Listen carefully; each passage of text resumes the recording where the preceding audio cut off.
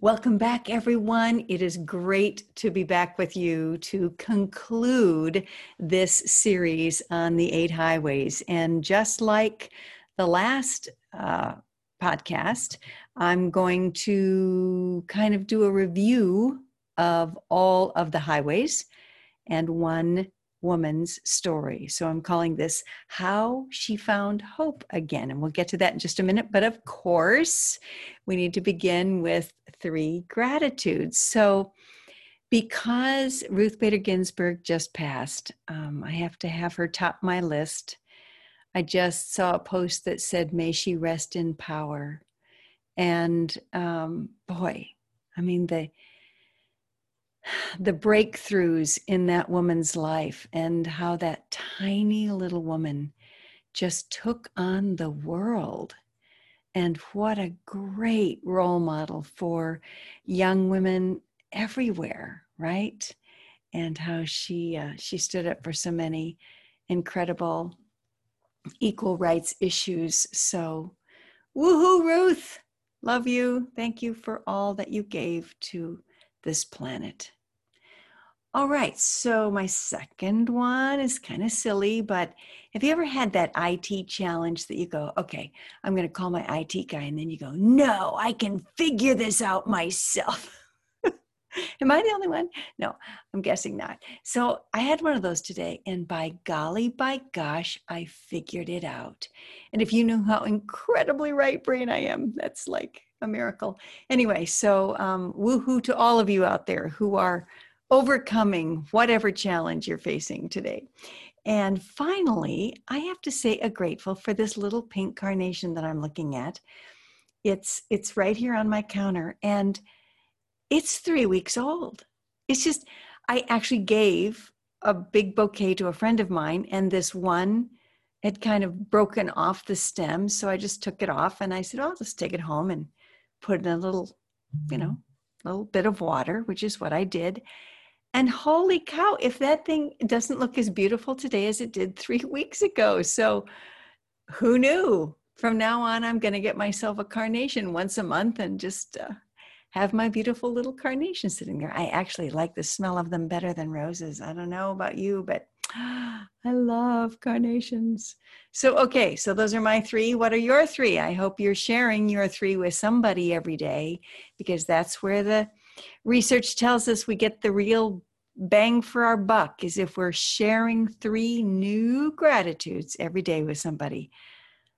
Worlds change, relationships change, energy levels change, abundance levels change, romance, the whole thing. Okay, you get the idea.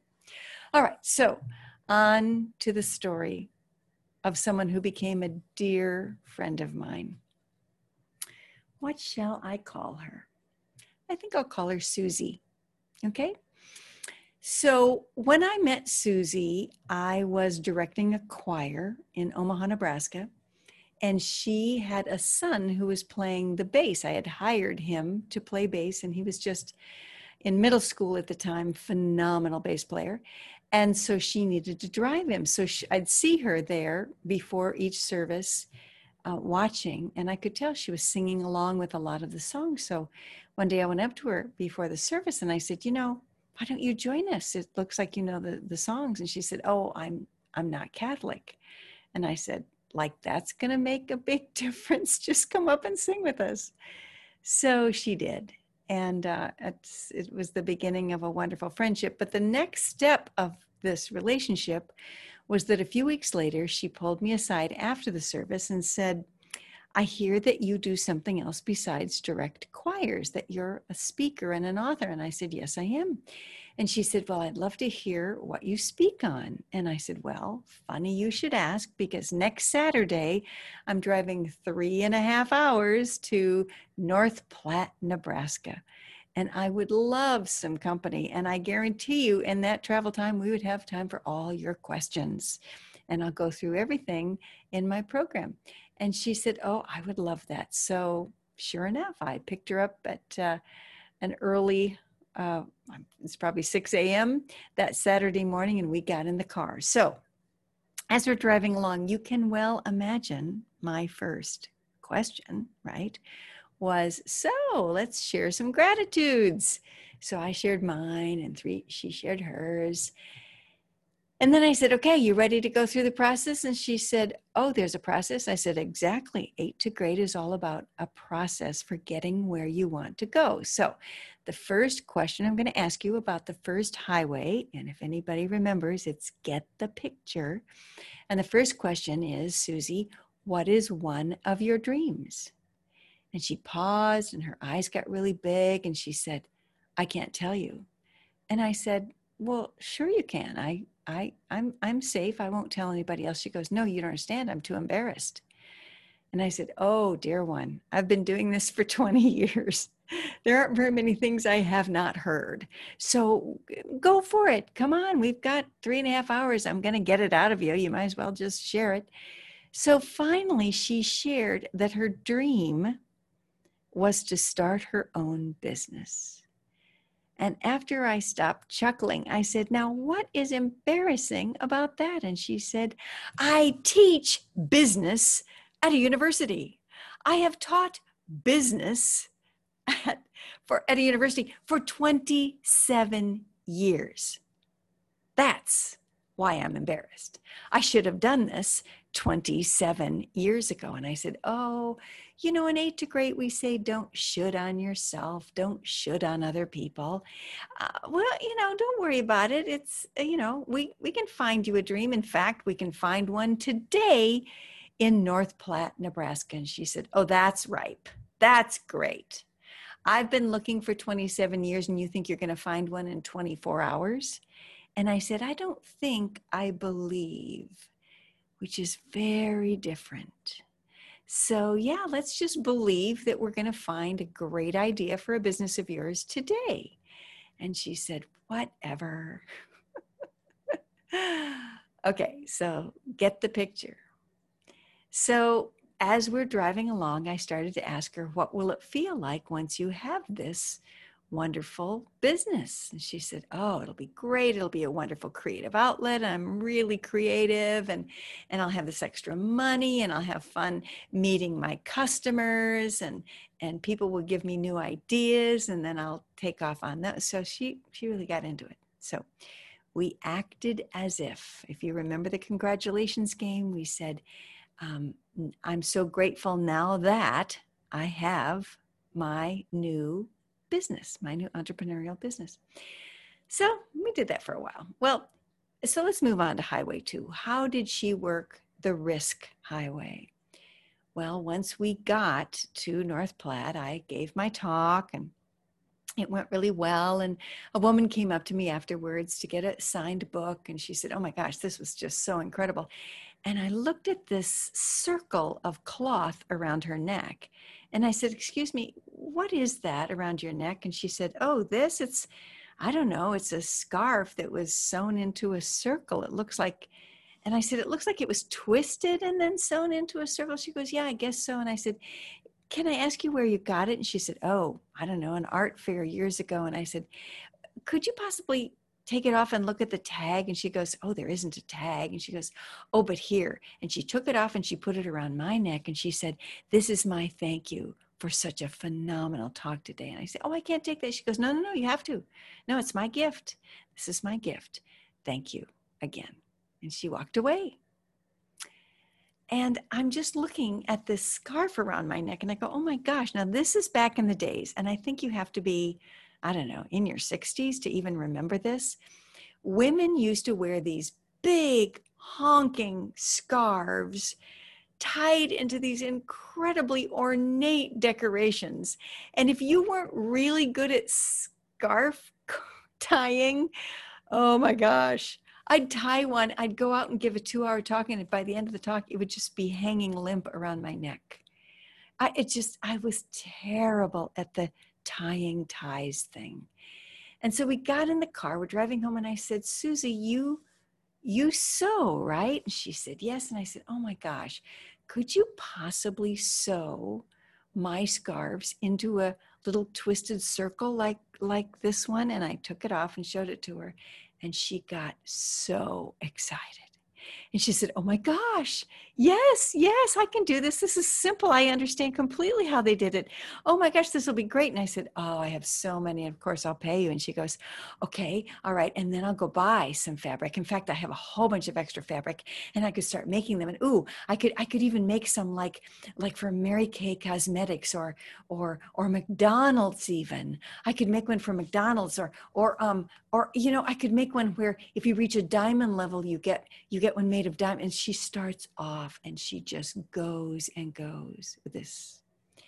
And by the end of the hour of her dreaming, she had a name for her business. She knew who she was going to call to help her make a website. And she knew who she was going to first market to, and that she'd go to craft fairs, just like that woman had bought one at a craft fair. She was so over the top excited. It was so fun to watch. So that's a risk, obviously, right? And then we got into full responsibility, and that was BC, blaming and complaining. And she said, can I ask you why you haven't asked about my problems? And I said, I don't really ask people about their problems in our first session. And she said, but I thought you were a coach. And I said, well, yes, but a coach doesn't walk into the gym and say, does anybody's knee hurt? How about your elbow? How about your neck? No, a coach doesn't ask what hurts. A coach asks, are you willing to follow my coaching and do what I tell you to do? Because if you're willing to follow my process, I know how to get us to state, right? That's the kind of coach I am, I told Susie. I'm the kind of coach that has a process that I guarantee you, if you follow it, you'll have incredible success in basically any area of your life. And she said, well, can I tell you my problem anyway? And I said, well, sure. And she said, I play solitaire online. And I wasn't very familiar with that game online. I could kind of imagine how you played it. And I said, okay, you play solitaire online, like on the computer. She said, yeah. And I said, so why is that a problem? And she said, oh, sometimes 175, 200 games a day. And I was trying to do the math, going, wait a minute. I know she teaches at a university. I know she has 2 sons.